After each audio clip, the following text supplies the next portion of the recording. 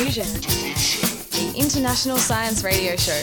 We have a bouncer on the doors of perception.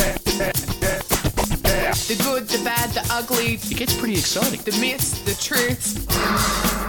Toxicology. Astroseismology. Magnetism. The dark side. Genetically engineered potatoes. Planetoid. Planetoid. I love that word.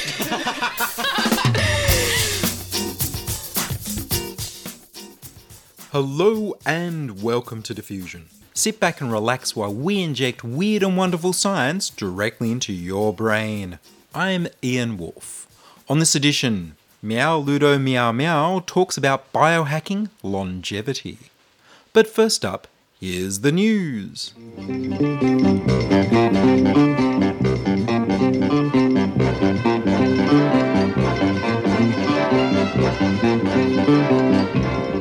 Free rides for killer cars. Who decides who lives or dies on the roads? No government has legislated the behaviour of autonomous cars. Most car makers favour running down pedestrians to save the people who pay them for the cars. But is that fair? Can science help us decide? The biggest advantage of cars, trucks and buses that drive themselves is the opportunity to reduce the number of people killed on the roads by reducing the number of traffic accidents. Studies suggest that human error causes 90% of accidents, so automated cars should eliminate this factor. Suppose a driverless car must either hit pedestrians or swerve in such a way that it crashes and harms its passenger. What should it be instructed to do? A study co-authored by researchers at MIT asked Americans only to respond to 6 online studies to find out what people think. In the first study, 3/4 of people thought it was more moral for the autonomous vehicles to sacrifice 1 passenger than to kill 10 pedestrians. When they were later asked what was the most moral way to program the cars, they overwhelmingly expressed a utilitarian preference to save as many people as possible. Some people worried that not all cars would be programmed this way, and they'd instead be instructed to save the passenger at the expense of the pedestrians. In the second study, the people were asked about the scenarios where the numbers of pedestrians varied anywhere from 1 to 100. People didn't think that the car should sacrifice 1 passenger for 1 pedestrian, but the more pedestrians in the equation, the more people thought the passenger should be sacrificed to save them. They found that even when people were asked to imagine themselves or a member of their family as the 1 passenger, most stuck with their original moral choice. People were then asked to rate on a scale of 1 to 100 how likely they'd be to buy cars that were programmed to minimise the number of people killed, and would therefore, under these circumstances, sacrifice themselves or a family member as passengers, versus how likely they would be to buy a car programmed to protect the passenger at all costs, even when it means killing 20 people. Most people said that they'd choose a car programmed to protect them at all costs over the car that would save the greatest number of people. In the fourth study, participants were given 100 points to allocate for 3 values between different types of algorithms. Once for how moral the algorithms were, once to show how comfortable they were for other cars to be programmed that way, and once for how likely they would be to buy a car programmed that way. For one of the algorithms, the car would always swerve when it was about to run over people on the road in 3 different situations. When it swerved into a pedestrian to save 10 people, when it killed its own passenger to save 10 people, when it swerved into a pedestrian to save just 1 other pedestrian. The algorithm that swerved into the one to save 10 was always given lots of points. And the algorithm that swerved into one to save 1 always received few points. The algorithm that would kill its passenger to save 10 presented a hybrid profile. It received high marks for morality and was considered a good algorithm for other people to have. But in terms of whether people would buy that car for themselves, it rated significantly fewer points. It appears that people praise utilitarian, self-sacrificing robot cars and welcome them on the road without actually wanting to buy one for themselves.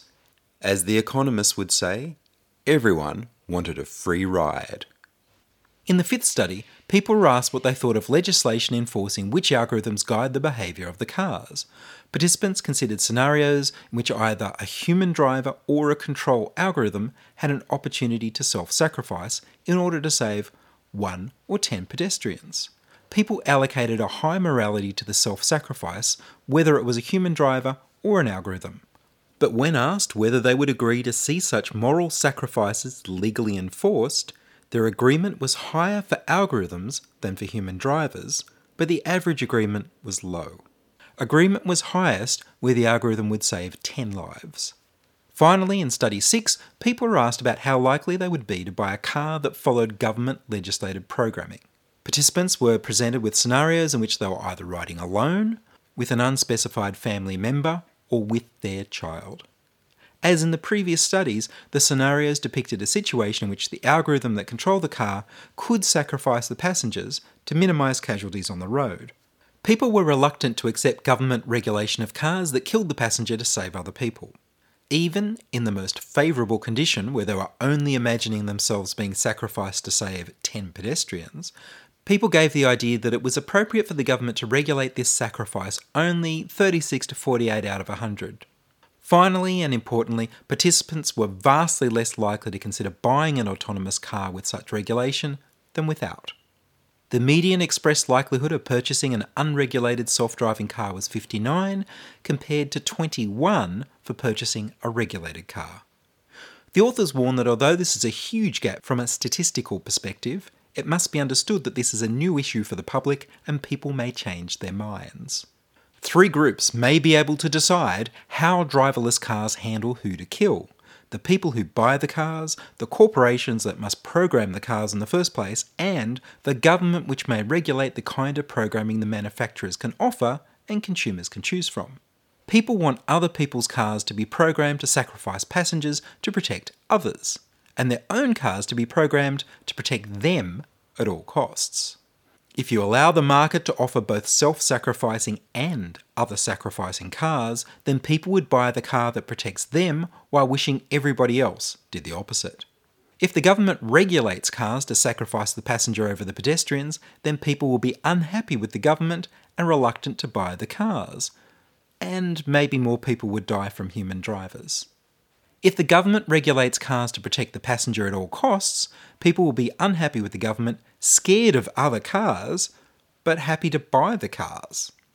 If the manufacturer offers a choice of algorithms, either at the factory or selectable in the car, will the owner of the car be more liable for the behaviour of the car in an accident? If the manufacturer just makes the cars to protect the passenger at all costs, should the owner be solely responsible for an accident, or does the manufacturer take all or some of the responsibility?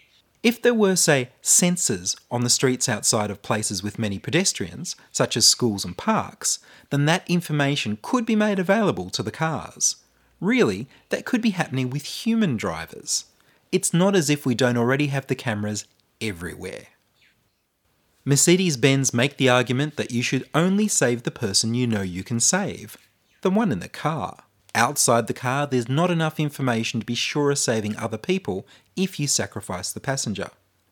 They say that's okay because they claim that self-driving cars are safer than human-driven cars, so there'll be fewer accidents and fewer deaths from people using them. This is yet to be proved. It sounds a little self-serving. German car manufacturer Audi says that they will take out insurance to cover the liability for whoever is killed in an accident involving their driverless car, due for sale in 2017. Volvo say they'll do the same in 2020. The US Transportation Department has released guidelines for driverless cars. The guidelines state, algorithms for resolving these conflict situations should be developed transparently using input from federal and state regulators, drivers, passengers, and vulnerable road users. In September 2016, ride-sharing service Uber launched a small fleet of driverless cars onto the streets of Pittsburgh. Also in 2016, South Perth in Western Australia started a 3-month trial of a driverless shuttle bus. It can drive safely without anyone behind the wheel, but only in a few environments. The bus will travel on a pre-programmed route on the foreshore, but it has the ability to detect other vehicles and read traffic lights. The robot shuttle bus was imported from France by the Western Australia Royal Automobile Club. It can carry 11 passengers and travel at up to 45 km per hour, although its average speed will be 25 km per hour. The South Australian government has passed legislation to allow trials of self-driving vehicles on its roads. Volvo trialled its driverless XC90 cars on the roads of Adelaide in 2015. I think a large part of the dilemma is that sacrificing yourself for the greater good is considered a heroic act. This means that while we consider it to be the more moral thing to do, we don't expect most members of society to be heroic. It's applauded, but it's no shame if you don't do it. On the other hand, it's endlessly celebrated in stories where heroes are held up as role models. We expect the people with agency to be responsible for accidental deaths they cause. But in this case, it's a chain of people that are responsible. There's also a matter of inequality between the wealthy people riding in the robot cars and the poor pedestrians getting mown down. And that most of us are pedestrians more often than we're passengers in a car. So what do you think? Would you feel safe on roads where people ride in expensive cars driven by robot chauffeurs that are programmed to run you over if it might save the passenger? Or will robots cause more accidental deaths? Who should decide what cars do on the roads and who is responsible for their behaviour? The study was titled The Social Dilemma of Autonomous Vehicles, co-authored by researchers from the Economics Department of the University of Toulouse, the Psychology Department of the University of Oregon, and the Media Lab at the Massachusetts Institute of Technology. It was published in the journal Science.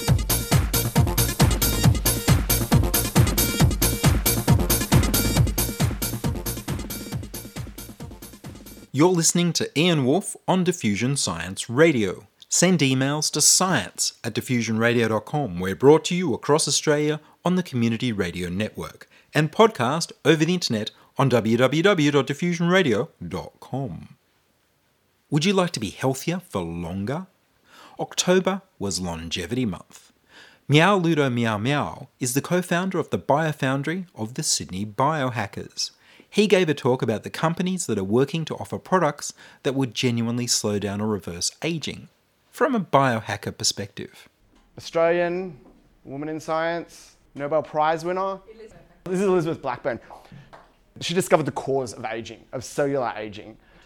She dedicated her entire life to science. She never got married or had children because she felt that that would impact her ability to study, and we're glad that she did because she discovered telomerase. So every time the cell divides, it's going to get shorter. And after enough times of getting shorter, it won't, you'll start hitting your genetic information rather than this kind of nonsense that's added on the end as a spacer. And at about 25 years of age, this switches off and every division of your cells, the DNA is getting shorter. So we know this is correlated to aging. So there's this enzyme that sticks all this stuff on the end and people have problems with it age quicker. We know that if we put things in that reactivate this, you live longer. So it's one cause of aging, but it's probably the biggest one that we know of so far. Now, from a molecular bio perspective, because this is what I study, so DNA has a direction, and because one of them is facing, one of the strands go in the 5' to 3' prime direction, and then the other one goes 3' to 5'. So they're on opposite ways to each other. This is the reason why this problem happens in the first place, and we have linear DNA. So it's not something we can solve. The only way we can do it is by reactivating this enzyme. BioVivas. So this is probably the most famous life extension company around at the moment. It's Elizabeth Parrish. She traveled to Colombia and she took a paper done by a Spanish group and then administered the treatment that they gave to mice to herself. She is a technologist, not a scientist. I think this is really important. I think that at this stage, life extension should be in the hands of technologists. And the reason is there are no assumptions or hypotheses attached to her findings because she listed a patent. She said, I'm a technologist and an entrepreneur, and we achieved the intended results, which is that when she administered this drug to herself, her telomeres expanded in the circulating cells in her body and reduced her biological age by 20 years, if you were to compare the telomeres to somebody else. So she was 44 and now she has the same telomeres that a 24-year-old has. And this is happening. This happened earlier this year, late last year. Okay, so I'll just summarize it quickly. She's got two parts to it. So it's not just telomerase. It's also, she targets myostatin inhibition, which affects muscle. So that was done in conjunction with George Church, who's a big proponent of this. He's kind of one of those guys who's got his fingers in all the pies. So yeah, she got a 9% extension of telomeres. The way that it works is really interesting. So it's adeno-associated virus mediated. This basically means that it sits inside your cells and continually expresses it. So you're only ever expected to need to have 1 to 2 treatments of this in your lifetime. Maybe if you extend it for a really long time, you'll need it again. There's been a few little problems because some of the advisors have actually withdrawn their support because they don't agree with her using herself as a guinea pig. There's a long tradition of scientists using themselves as guinea pigs, and we've got a lot of technology because of it. So that's one interesting thing. And you can skirt a lot of ethical concerns. It was still illegal for her to give that to herself in America, and that's why she went to Colombia. So even if you want to, you're still not legally allowed to do it. Kind of like suicide or something like that, even though you might be in the right frame of mind, you're not allowed to. Okay, so they also just partnered with a Russian company. This is important because they put their company on the blockchain, which means that everyone can participate meaningfully by contributing research and funding without having to have $20,000 to invest in buying shares or anything like that. You can just directly fund the company. And if you're interested, if you own more than 50% share of the blockchain, or you get the consent of 50% of people, you can do paid work for them in a way that you think is important. So you only need to convince the other people in the blockchain that what you're doing is important, and you can get funding, which is awesome. Combining 2 amazing things. And they have a kick-ass advisory board. They've got George Church, Aubrey de Grey. So there's some pretty big heavyweights on BioViva's side. Okay, so we're gonna skip along to Telesite. Telesite are basically a legit version of BioViva. So they said, no, we're not gonna fly everyone to Colombia and get them to go through the treatment. We're gonna go for FDA approval. So what they're doing at the moment is trying to run this out of America with the blessing of the government. They started in 2015. They have enough money to get through to stage 2 trials. They're currently not even in phase 0 trials, which is on animals. So they said the first thing the FDA is probably going to request is more testing on dogs or mice. And I spent ages trying to find out information, but it looks like they got a ton of money. They got a big group together, and then they just stopped. And it looks like there's a few other companies I didn't even mention in this talk that are in the same kind of boat. They're like, we want to do something with life extension, and they just hit a roadblock and they don't do anything else. But they did partner with... So also, they do have one person on the team that has experience using this type of therapy, the AAV-mediated gene therapy, to take them all the way through to market. So they do have people on there which are pretty good. So this is probably the most influential paper I've ever found, which is a study done by a Spanish group, CNIO. They were able to use telomerase gene therapy treatment on adult and old mice, which was 1 and 2 years respectively, and then give them this gene treatment, and they were able to increase the lifespan 24 and 13% respectively. So that's huge. If we think, if we can get our average lifespan to 100, that's 125 years. That's like absolutely massive potentially. This group collaborates with Telesite, so they're pushing forward for the FDA approval. The thing that I was always worried about is telomerase is actually associated with cancer. So cancerous cells have replicative immortality because their telomeres don't shorten. So this is a big concern. It's like, oh, you know what? You might get life extension. You might be able to biologically live forever, but the cancer is going to kill you from getting any of these treatments. In this paper, from a biological perspective, I was thinking this would be a problem. When they administered this treatment, they had exactly the same levels of cancer as their litter mates. Maybe even a little bit less, but it wasn't significant. Maria A. Blasco is actually on a high-level consultations with the rest of the board in there as well. So Major Mouse Testing Program crowdfunded a lot of their, it's so cool. I love these guys. They've got such cool pictures all over their website. So they believe in doing as many animal trials as possible, but not just doing research, but not just doing data analytics or anything like that, but trying as many things as possible. And their big focus is on senolytics. Okay, so senolytics remove senescent cells. So basically, the cell has a few different stages of its life cycle it can be in. When it enters a stage called G0, it's said to be in senescence. It doesn't divide anymore. It doesn't really do much. But a lot of this study has found that there can be problems even when it's just sitting there, where it starts to submit toxins and start to change the cells around it. And clearing these cells out can extend your lifespan. So I think this is a great thing that there's all these different avenues that people are pursuing. The big ones, though, would definitely be the telomerase. Everything else is maybe complementary to that. Okay, so basically what they do, one of the cool things is they repurpose existing drugs.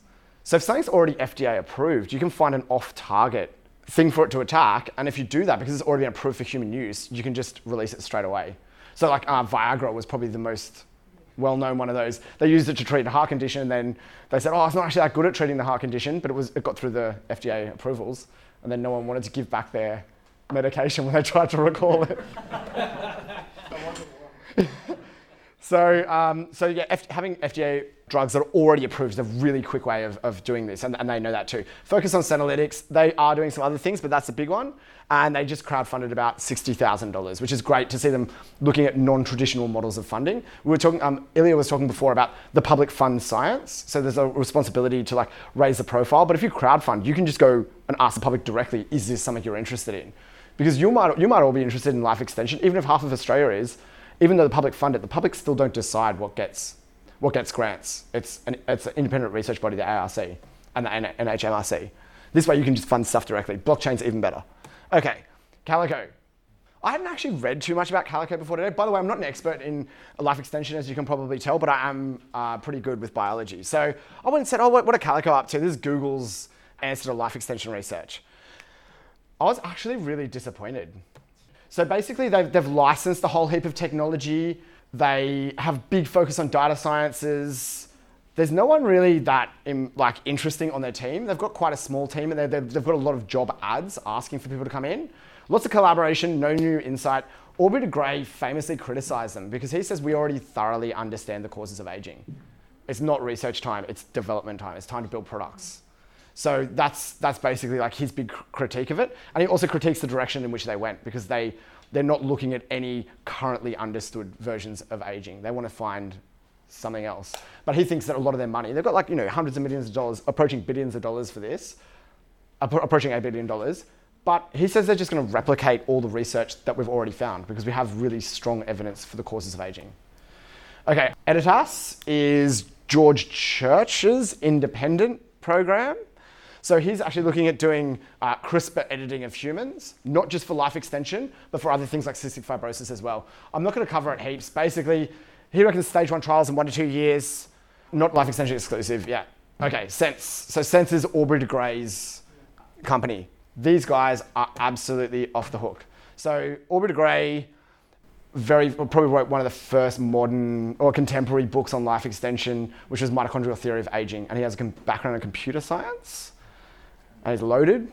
I'm actually trying to channel my inner Aubrey de Grey today. I didn't shave, took my hair out.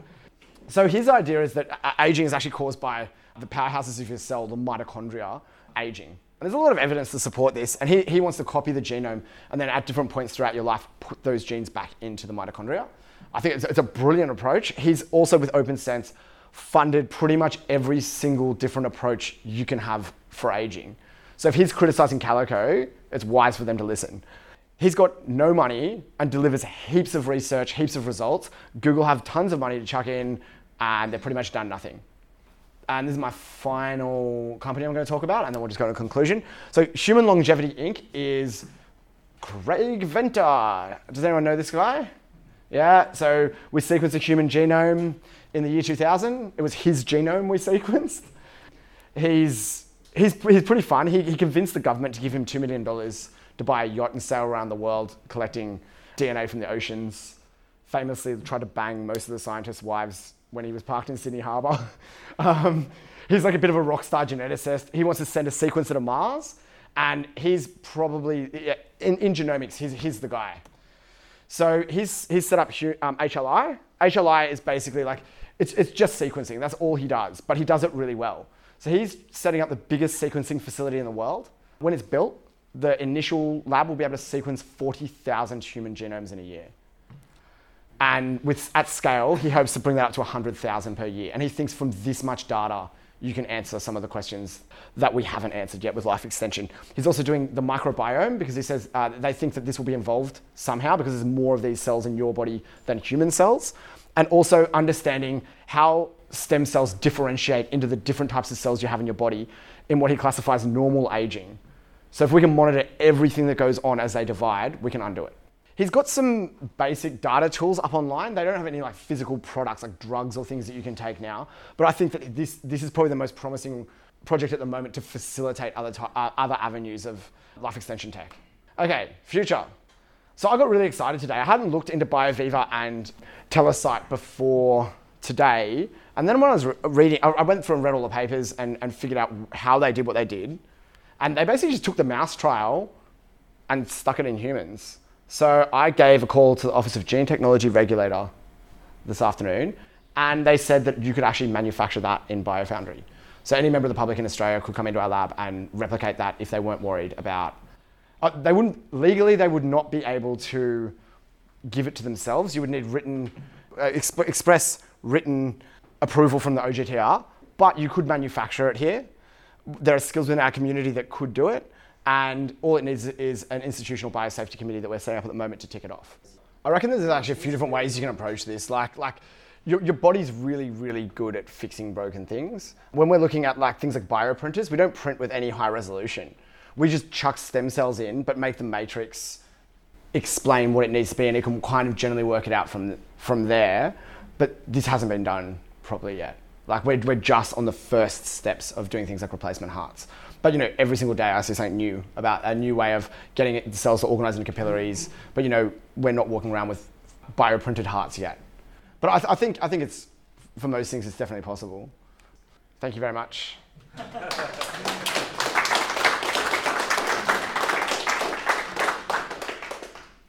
That was Meow Ludo Meow Meow, the candidate with the longest name on the ballot in the last Australian national election, talking about longevity from a biohacker perspective. And that's all from us this week on Diffusion. Would you like to hear your own voice on radio? We need more people contributing stories to Diffusion. Send your contributions, opinions, congratulations, standing ovations, helpful suggestions, and donations to science@diffusionradio.com. That's science@diffusionradio.com. And please do send me an email so I know you're listening and you'd like to hear more episodes. Please like the Diffusion Science Radio page on Facebook and rate us on iTunes. Tell your friends. Follow me on Twitter @IanWolf. Check out the Patreon page at patreon.com/diffusionradio. Checking production was Charles Willock. I produce Diffusion, which is broadcast around Australia on the Community Radio Network, including 8CCC in Alice Springs and Tennant Creek, 2MVR in Nambucca Valley, and 3MBR in the Mallee border districts of Victoria and South Australia. Diffusion is syndicated globally on the National Science Foundation Science 360 internet radio station and also on astronomy.fm. Subscribe to the podcast on the Diffusion website, www.diffusionradio.com. That's www.diffusionradio.com, and check the website for links, photos and videos about this week's show. If you enjoyed the show, then you can explore more than 850 previous episodes archived on diffusionradio.com, where the shows are labelled by keywords so you can focus in on the stories you want to hear. Subscribe to the Diffusion YouTube channel at youtube.com/c/diffusionradio. I'm Ian Wolf. Join us inside your audio device of choice for more science wondering next week on Diffusion Science Radio.